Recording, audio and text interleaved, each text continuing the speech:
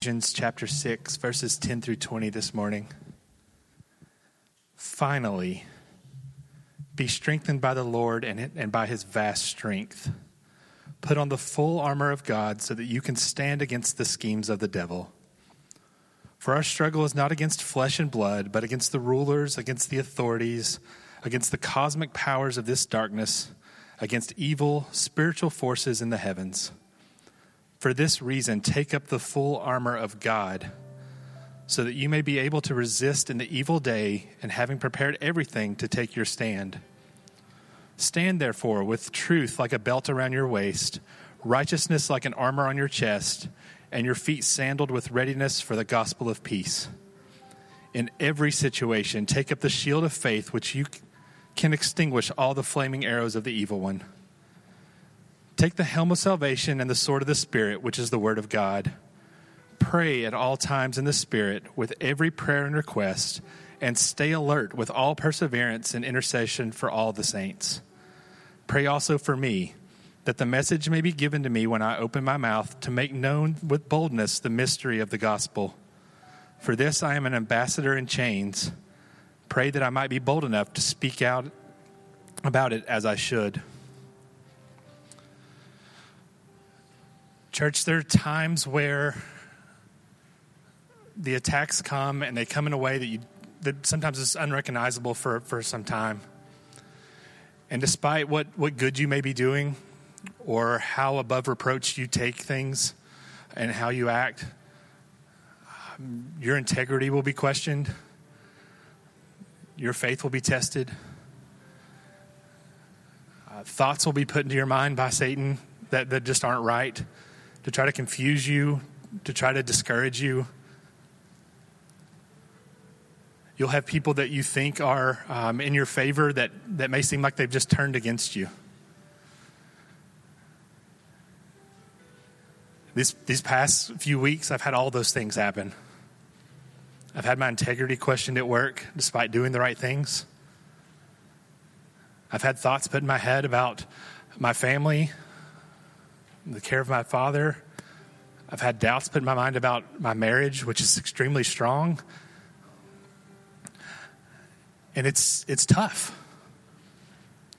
It's tough to sometimes just turn and be like, Christ, I'm standing on you, but I feel overwhelmed. And so we have a choice. When we rise in the morning, we have a choice whether to put any armor on at all. And we have a choice that when we do put on armor, if we put on the armor of God or if we put on the armor of this world. We can go out and attack and deceive. We can go out and talk poorly of others and slander. And that's what the armor of this world looks like. We can put no armor at all and try to hide and isolate ourselves. But we are called to battle. We are called to put on the armor of God. We are called to face those things, knowing that victory is ours. So my prayer this morning is as David comes up to preach, that we hear that our faith be increased. Felix, Lincoln, Sally, we talked about that a lot this morning. We've been sent so that others can hear, and their faith will be increased when they hear the word of God. We're here. We've been sent here this morning. Let's pray. Lord Father, I thank you for our assurance of victory that is only through you. Lord, at times things seem so simple. You are the creator. You sent your son for our sins to be the sacrifice, having lived a perfect life here on this earth, that he rose again with the promise of returning. But while we are here, we are to go out and make disciples of the nations. And Lord, we get in the way. We see others on this earth, others that are your creation, that seem like they are against us, and they often are. They are not the enemy. Lord, give us the ability to apply grace and mercy and love in times where it just seems impossible. Lord, when we are overwhelmed, let us rest in you, knowing that there is a battle going on. There are things that just don't make sense. And in those times of confusion and discouragement and just feeling defeated, dear Lord, let us see you on your throne, reigning, ruling, and knowing that you are returning to take us home. We are exiles here on this earth, dear Lord, and people are going to question why we do things the way we do them. And in following you, it seems strange and foreign to others. Lord, this morning as we hear your word, let our faith be increased. Give us boldness to go out. Give us the words to speak to others, dear Lord, as you've commanded us to do. Be with David. Let him speak with your authority, your boldness, when your word. And let us hear those same words that are from you and the only truth that we can stand on. We love you. We know that you love us. We thank you for all that you have done for us, all that you are doing for us, and all that you have in store for us. Through you, we know that we have victory. Remind us of that this morning. It's in your name we pray. Amen.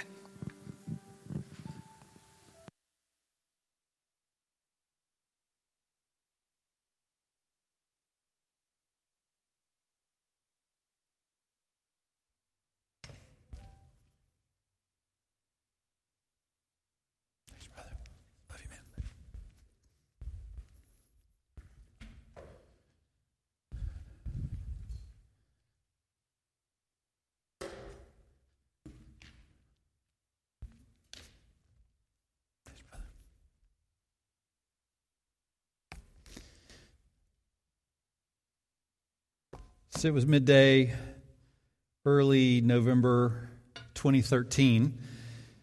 I had finished lunch and was in a meeting right after lunch.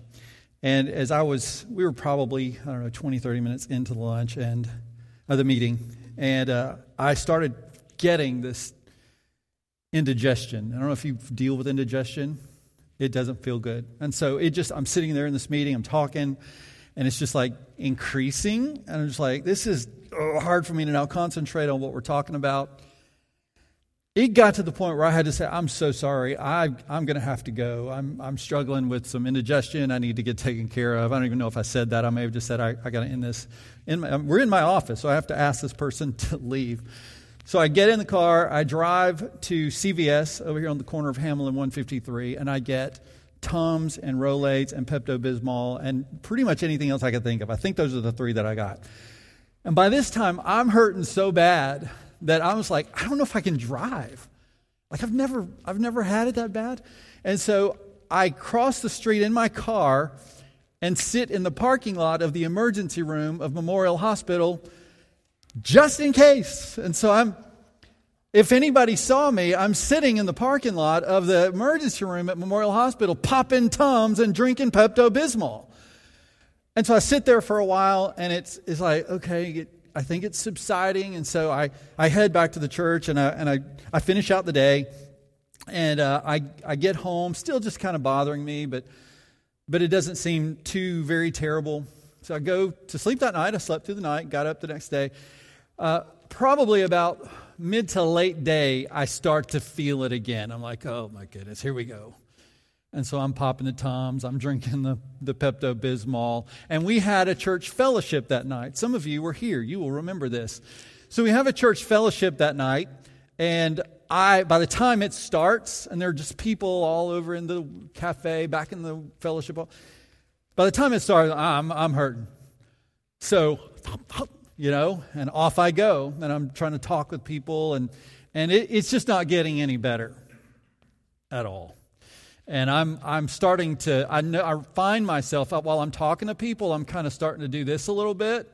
And so now there's like, what's going on? And so I'm saying, I just got this thing. And kid you not, want to talk about koinonia? I got people placing bets on what's wrong in front of my face. Like that's what's happening.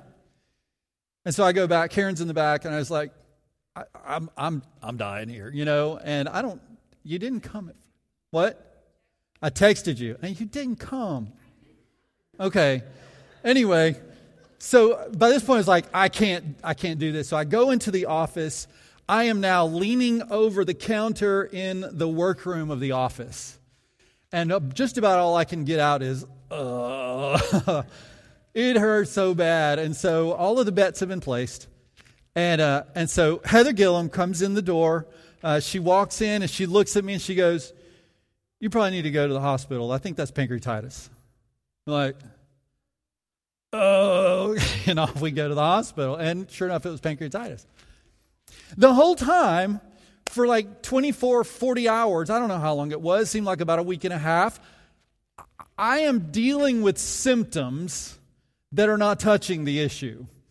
Right? I could take all the Tums, all the Pepto, and if it felt better, it's just because that pancreatitis was just like, I'm tired, I'm going to wait for a little while.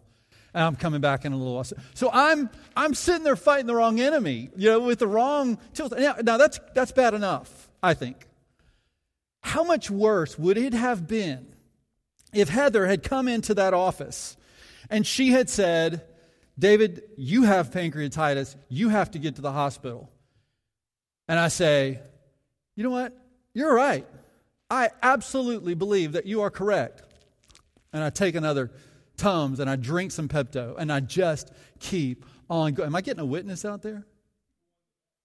Oh, Heather.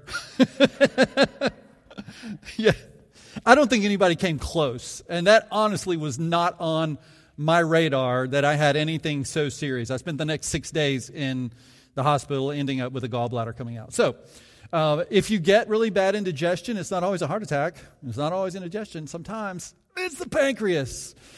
So, but how crazy would it have been if I had just kept on fighting something that wasn't wrong with me?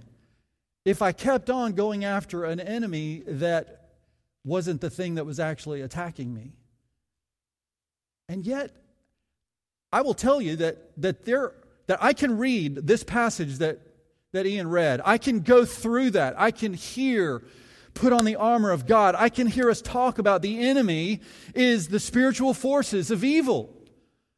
I can hear that there is no one around me who is wearing skin that is my enemy. And yet, what do? I still tend to get upset with people. I mean, it's not like it's out of the question that we get upset with somebody who doesn't, but I fight other people as if they are my enemy. And it's so easy for us to do. And so I think it's important for us to remind ourselves over and over and over again that we need to make sure we are not fighting the wrong enemy, because we can try over and over and feel like I'm just going to fight with you until the bitter end, and the bitter end will come and you have yet to deal with the real enemy. So on Friday night, we were some of the men came over. We were sitting around chatting at our house, and so we were talking about the direction of our culture, kind of what's happening. The absolute moral decline, just all of the issues that relate to where our culture is now. And one of the things that we realized is that there's no middle ground anymore. When we're dealing with people and we're dealing with the culture and the situation, there's no middle ground. It's all battleground, right? So it's not civil discourse. It's like verbal civil war that is going on. And so we can't find this place where we can talk without getting defensive, or even be so defensive up front that we don't talk at all. And the thing that I have found is that because we are so conditioned to that, because we have gone through this for so long, and the sides have been drawn, that it starts to penetrate my life. I don't know if it starts to penetrate yours, and I believe that it penetrates the church, so that we're less tolerant of each other in disagreements of any stripe. We just kind of tend to go to that place of being ready to fight at the word go. But our conversation was really helpful because it reminded me of the nature of the fight, and it is a fight. We talked about it earlier in the prayer time. It is a fight, but it is not a fight against other people. It is a fight on behalf of other people. I want you to write that down because you need to remember that. It is not a fight against other people because the enemy is always going to tell you it is a fight against somebody else. But it really should be a fight on behalf of somebody else. A few weeks ago we started this armor with talking about the belt of truth. The belt of truth that holds everything together. It secures. It's foundational, right? We stand on truth. I know that doesn't fit the analogy of the belt. But it holds the righteousness in place. It gives us foundational. It's where the sword of the Spirit, the scabbard is attached to. It is that place, that thing that goes around us that holds everything together. But how many times have you heard of Christians who will take that belt off and start beating somebody over the head with it? I mean, it's like, when I was growing up, if you heard that, it meant your bottom was about to experience the belt. But a lot of times we take truth and we will beat somebody over the head with it. And we turn truth into a weapon. We start attacking people so that we can win a fight. That is not the purpose of truth. We're not there to force someone to believe something or to attack sinners for being sinners. The belt of truth should be used to set people free. The belt of truth is the gospel of peace. And John said in chapter 8, verse 32, you will know the truth, and the truth will set you free. So this brings us to the shoes of verse 14. Good shoes make good athletes. Good shoes make good soldiers, right? You need to have the right footwear. Proper footwear makes all the difference in performance. And it's often the difference between success and failure. It's often the difference between winning and losing, being the victor and being defeated.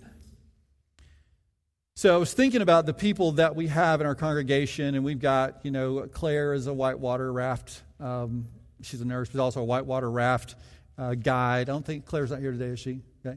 All right. Ian, he's into soccer, and we got dancers, and we got everybody. And I started thinking about the shoes that you would use. And I was thinking I don't know that Ian has any soccer teams that they have elected to have flip-flops as their team shoes. Right? Because it just doesn't seem like that's going to be very efficient. You kick the ball, your shoe goes off, right? And so you got to go chase the ball and go put your shoe on. I was thinking about high heels are probably not good for what Claire does. You put high heels in a rubber raft, you're probably not going to have a very long trip. Right? I mean, it's not going to be nearly as fun, and you will not have gotten your money's worth. But I was thinking also about running. Karen Levitt's a big runner, and you probably don't wear shoes like I'm wearing to run.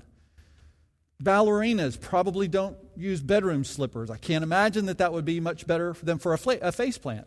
So those are important things for us to consider. When we're going to do something specifically, we need specific footwear to accommodate what it is that we're doing. So the shoes you wear determine how you perform, and so it's important to choose them rightly for the right occasion. So Paul describes the footwear for the armor is readiness for the gospel of peace. Say that again.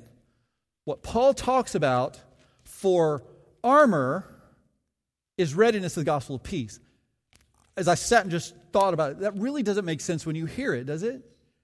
It doesn't really make sense that if you're talking about armor for war, you're talking about footwear for peace. How does this work? It's like, is Paul got this messed up? Is he mixed up here? And yet Paul, I think, has a good idea of the reality. I think Paul probably knows because he spent much of his life fighting what he thought was a battle against godliness, only later to find that the whole time he had been fighting the wrong enemy. He thought he was fighting for God, but he didn't understand the gospel of peace. And when he understood, then it made total sense as he would look at those Roman soldiers and he'd start to put it together a picture of how he's going to communicate the battle, the nature of the battle, and the nature of the army to the church in Ephesus and by extension to all of us. So let's get back to the idea of warfare that he paints for us. So when an army goes into battle, or when they're preparing to go into battle, they're going to think about the enemy, right? I mean, if they're wise, they're not just going to say, "Hey boys, grab your swords, let's go." They're going to sit down and they're going to plan. They're going to think about the enemy. They're going to try to get into the mind of the enemy. How does the enemy think? what does the enemy tend to do? And when he starts to do that, he starts to think, I don't want the enemy to fight me according to what he does and knows. I want to see if I can draw him out into a fight of my choosing. I want to be in control of the fight, and that's going to be through different tactics. But we have to know our enemy. And I think there are two major themes, two major schemes actually, that he has for the church, especially in relation to what we're talking about in the culture. One is to get the church to cave. It's to get the church to cave. When we start feeling pressure from the outside, the enemy wants us to cave. He wants us to feel like, you know what, this is a hopeless battle. The tide of the culture has changed. You're moving in a direction. And so the only way you're going to survive in this world is to compromise. The only way you're going to survive is to win the battles you can, but overall, you just kind of have to let the culture shape how you're going to be as a church. And he ends up making us puppets of his own agenda. Or secondly, to fight the culture. To go to the other extreme. We're not going to accommodate the culture. We're going to fight the culture. We're going to engage in war, in a battle, in a culture war, but we're going to do it the same way that the culture does it. And what we end up doing in that sense is we use the same weaponry of the enemy to fight on behalf of God. Sort of like what Paul was doing. He was sort of fighting a culture war of his day, but he ended up using the wrong weaponry. And the reality that we have to understand as the church is we can do neither. We cannot accommodate. And we also cannot engage in a culture war using the enemy's weapons. We are called to fight differently. We are called to fight counterintuitively even. So I want us to look at this verse again. Verse 15 of chapter 6. Oops, that's not it. I took it out. Stand with your feet sandaled with readiness for the gospel of peace. That's the whole verse. That's the whole point. That deals with that whole gospel of peace. Stand with your feet sandaled with readiness for the gospel of peace. So have your feet sandaled. Now, going back to what I was talking about earlier, that does not mean that you go to war with flip-flops. Like you're going with sandals. It's not like you're just going to run in and try to have a fight, because if you're doing that, then you're going to slide all over the place. You're not going to be able to stand firm. You're not going to be on strong footing. This is not a noun. This is not talking about sandals. This is a verb. Have your feet sandaled. And when you look up sandal, when you start to think about what that is, having your feet sandaled means that they are strapped on. Right? This soldier would take they would be sandals, but they would go under the feet, and you've probably seen them, and then the leather straps would come all around the leg, all the way to the top, and then they would be securely fastened. Those sandals are not going to move. And so this is the image that Paul is painting. Sandaled with readiness is one of tightly binding on the footwear so that you're ready to run. Not away, but forward. So that you're ready to stand firm. So that when you begin to use the other armor, your feet are not going to slip. You're not going to stumble because you are sandaled with the gospel of peace. It's about the right shoes put on the right way. And that gives us a picture of the nature of the battle. And that picture shapes our approach to it. So if our minds tend to go in the direction of thinking of culture wars, then we're going to be thinking about fighting other people. I mean, that's usually the picture I get. Honestly, years ago, I was in apologetics and worldviews, and my mind started being shaped about engaging the culture. Right? Because the culture is moving in a direction that is opposite of the gospel. And so many times I had that culture war in my mind, and I would begin to look at people as the targets of my vast knowledge, right? That I'm going to go in and I'm going to fight. I'm going to change them by taking the belt off and beating them with the truth. And so it's a seek and destroy mission. It's a beat them down kind of mission. It's getting them to bend to our will. And for those who think this way, who have been guilty of thinking the way that I have in the past, we have to remember that the results are similar to my pancreatitis issue. We can fight the symptom while ignoring the cause. I want to be clear, this is not to say that there's not a fight to be had. It's not to say that it's right to take a stand. It is important to take a stand. The church has to take a stand. Again, we cannot cave to anyone that is opposed to the gospel or teaching something contrary to the gospel. It's how we do it. It's how we engage. How do we make a difference? And so we can look at it as a seek and destroy mission, or we can look at it, I believe rightly, that the nature of the battle we're to fight is a rescue mission. We are to run to the battle, but it's with the gospel of peace, not to make war with other people. And let's be really, really honest. It's just easier to do it the other way. Right? It is easier for me to fight people than to fight for people that I look at as just downright wrong, or even as enemies. You know, as I look at people who are enemies of the gospel, they are opposed to the gospel. They are opposed to the church. They are opposed to the open expression of Christianity. It's just easier to look at them and go, that's what we got to get rid of. That's what we have to take down. But we have to consider this gospel of peace. What is the gospel of peace? Look with me, if you will, at Ephesians chapter 2. So we're in Ephesians chapter 6. Back up to Ephesians chapter 2. Looking at verses 13 to 17. Verse 13, Paul says, "But now in Christ Jesus, you who were far have been brought near." So in Christ Jesus, you who were far away, you who were long far away from the gospel, far from being brought into heaven, you were far away, you have been brought near by the blood of Christ. So in Christ Jesus and by the blood of Christ Jesus bookends that verse, and in the middle, you were brought in by Christ. That's the heart of the gospel. The heart of the gospel is the battle belongs to the Lord. It is that because of what Christ has done, the battle has been won. Right? He's already won the victory, defeating the enemy through obedience, bringing us near to God through sacrifice. Now hold your place there. I want you to jump over to Hebrews chapter 10 and see what the writer of Hebrews says in regards to that. In verse 11, every priest stands day after day ministering and offering the same sacrifice time after time, which can never take away sin. But this man, who is Jesus, after offering one sacrifice for sins forever, sat down at the right hand of God. He got the job finished. He completed, and he sat down at the right hand of God. He is now waiting until his enemies are made his footstool. Verse 14. For by one offering he has perfected forever those who are sanctified. The Holy Spirit also testifies about this.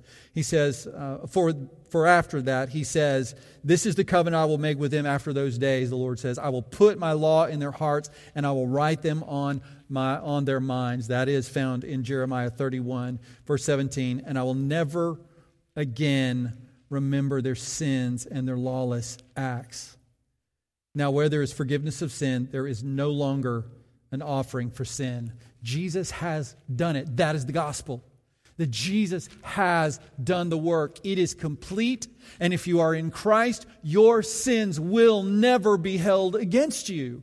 That's the good news. That's what lends to this gospel of peace that those who are far off need to hear. Let's go back to Ephesians chapter 2, verse 14.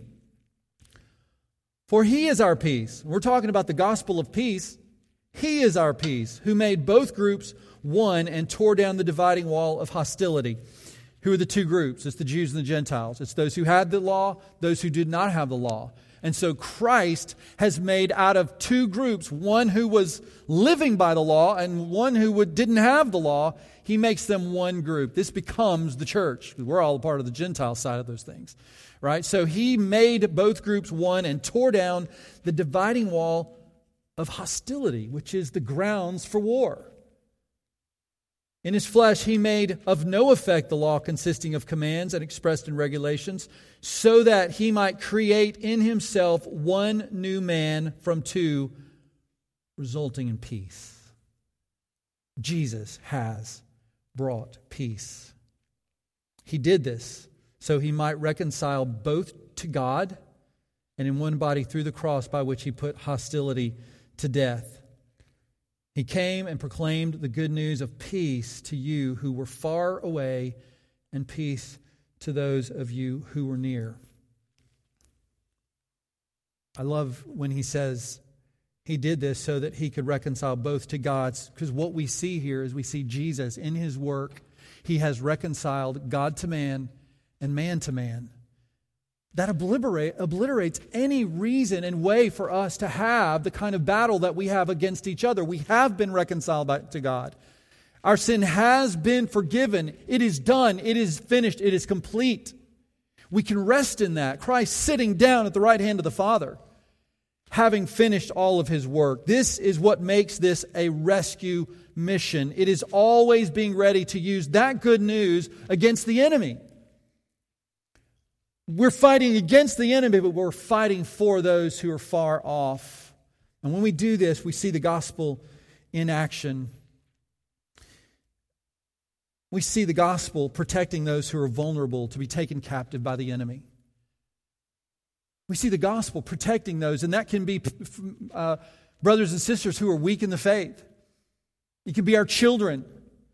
So one thing that we know that the enemy that engages the culture and is Lord over the culture wants to use the culture to infiltrate our very families and destroy from within. To destroy families by turning them against the truth. And if he possibly can, he will do that within the Christian family.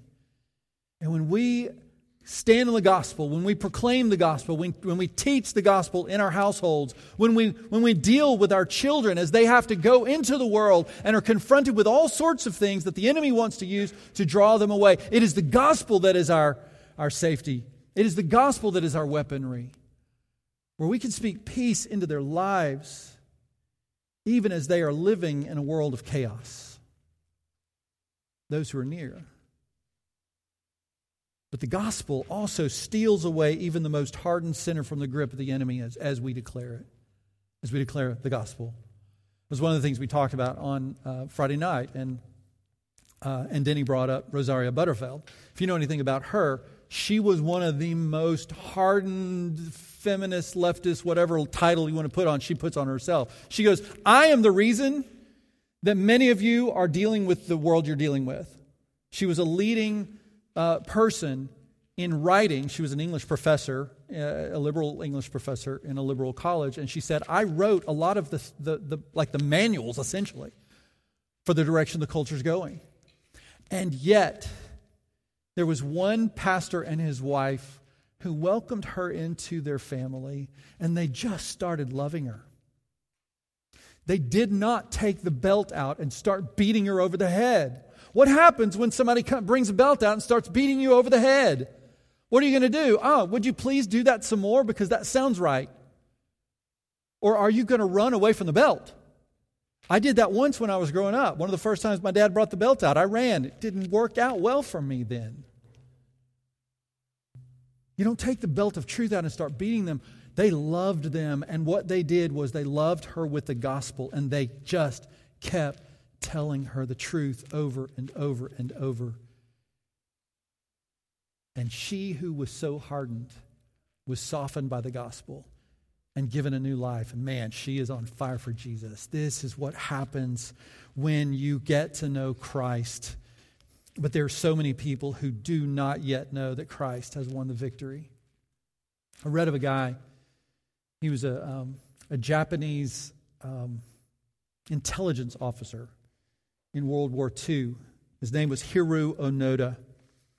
And he had been, close to the beginning of the war, he had been dropped off on one of the Philippine islands, and his responsibility, his command, was to do everything you can using guerrilla warfare to thwart the enemy, which would have been the United States and the Allies. And he did that. And he did that very, very well. Well, the end of the war came, but he didn't know it. And so he kept fighting. He kept doing his job.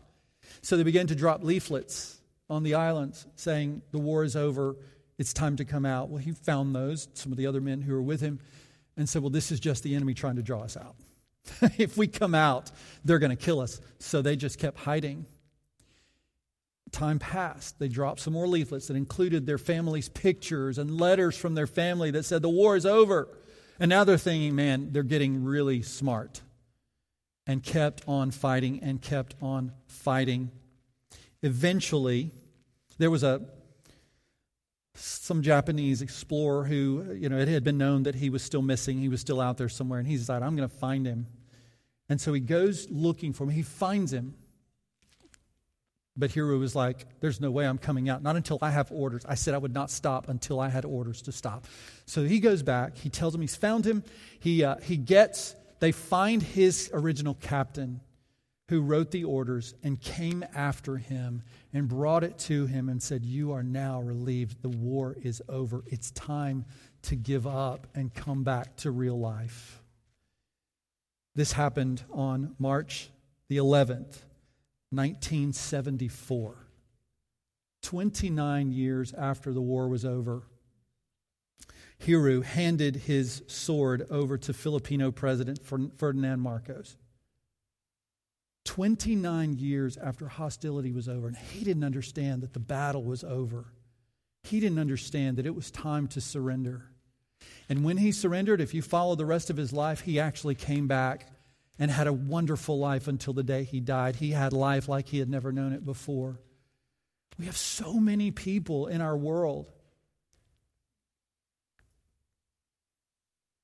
who don't know the battle is won, who don't know that there's life to be had. Jesus has won the victory, and they're fighting as hard as they can. And it's our job, our responsibility, our joy to be able to go on a rescue mission, to build relationships with people in order to let them know that the war is over. Christ has won the victory. Are your feet sandaled up with the readiness for the gospel of peace? Peter wrote in chapter 3, verse 15 of 1 Peter, in your hearts regard Christ the Lord as holy, ready at any time to give a defense to anyone who asks you for a reason for the hope that is in you. So the implication with that verse is that the way you're living your life is going to prompt questions. Right? That's what he says. He says you're going to live your life in such a way when Christ comes in with such joy and intentionality that even when it gets hard, and it will get hard, even when you're going through struggles and difficulties, you're going to carry yourself in such a way that it is a contrast for those who have no hope. Right? If I'm living with hope, then even if I have to go through death, even if I have to go through challenges, even if I lose everything, if Christ is who He said He is, and if He has changed my life, something's going to look different. And that's going to be weird. Not weird bad, but weird, I want some of that. And so, hey, how is it that you're dealing with this crisis in your life with such grace? I admire you so much for how much grace that you have. What a great opportunity to say, don't admire me, but admire Jesus who is in me and giving me all of this hope. Because when I'm at my worst, the grace of Jesus shows up and He changes things. And because of that, I have hope. Man, that's almost as simple as it gets. But that's the truth. It is giving the glory to Jesus and saying, He has changed me. It's not me. It's not something I've been able to do. I would fall apart. I would absolutely fall apart. And to be honest with you, it's okay to fall apart, but you don't fall apart as those who have no hope. You get back up and you stand up and you say, Jesus is Lord. He has this. That's what we have the opportunity to do. How do we go about it? Look at verse 16. Do this with gentleness and reverence, keeping a clear conscience, so that when you're accused, those who disparage your good conduct in Christ will be put to shame.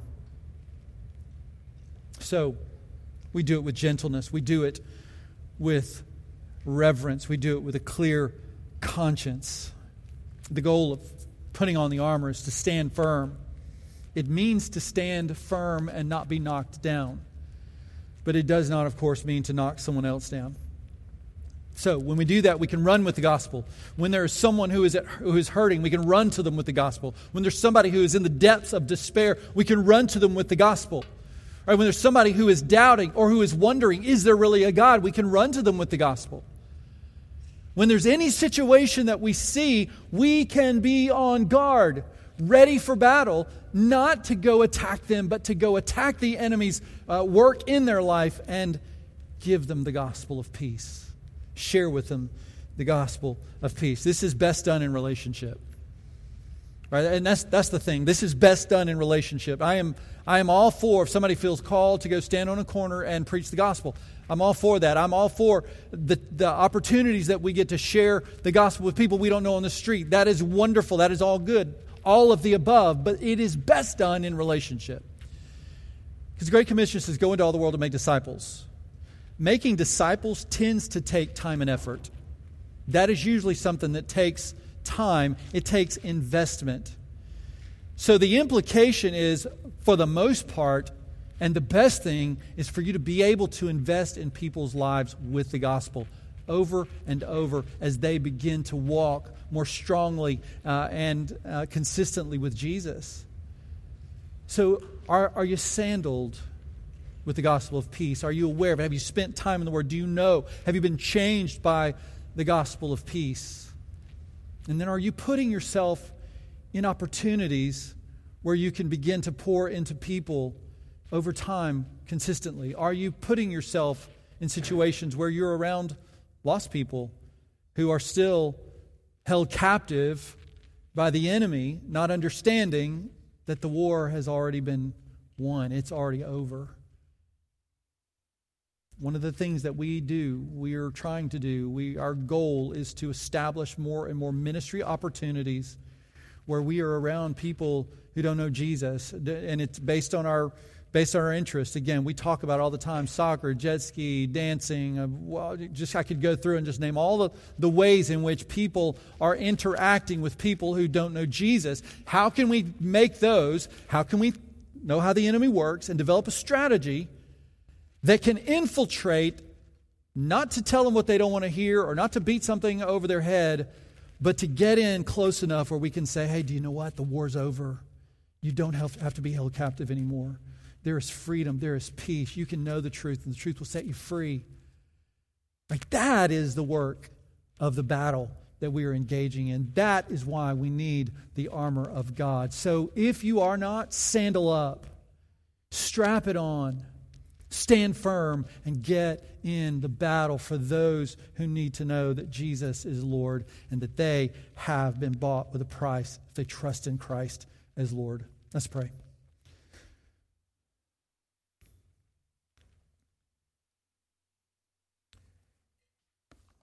Lord God, I know that it is one thing to talk about it on a Sunday morning and is another thing to live it on a Monday morning.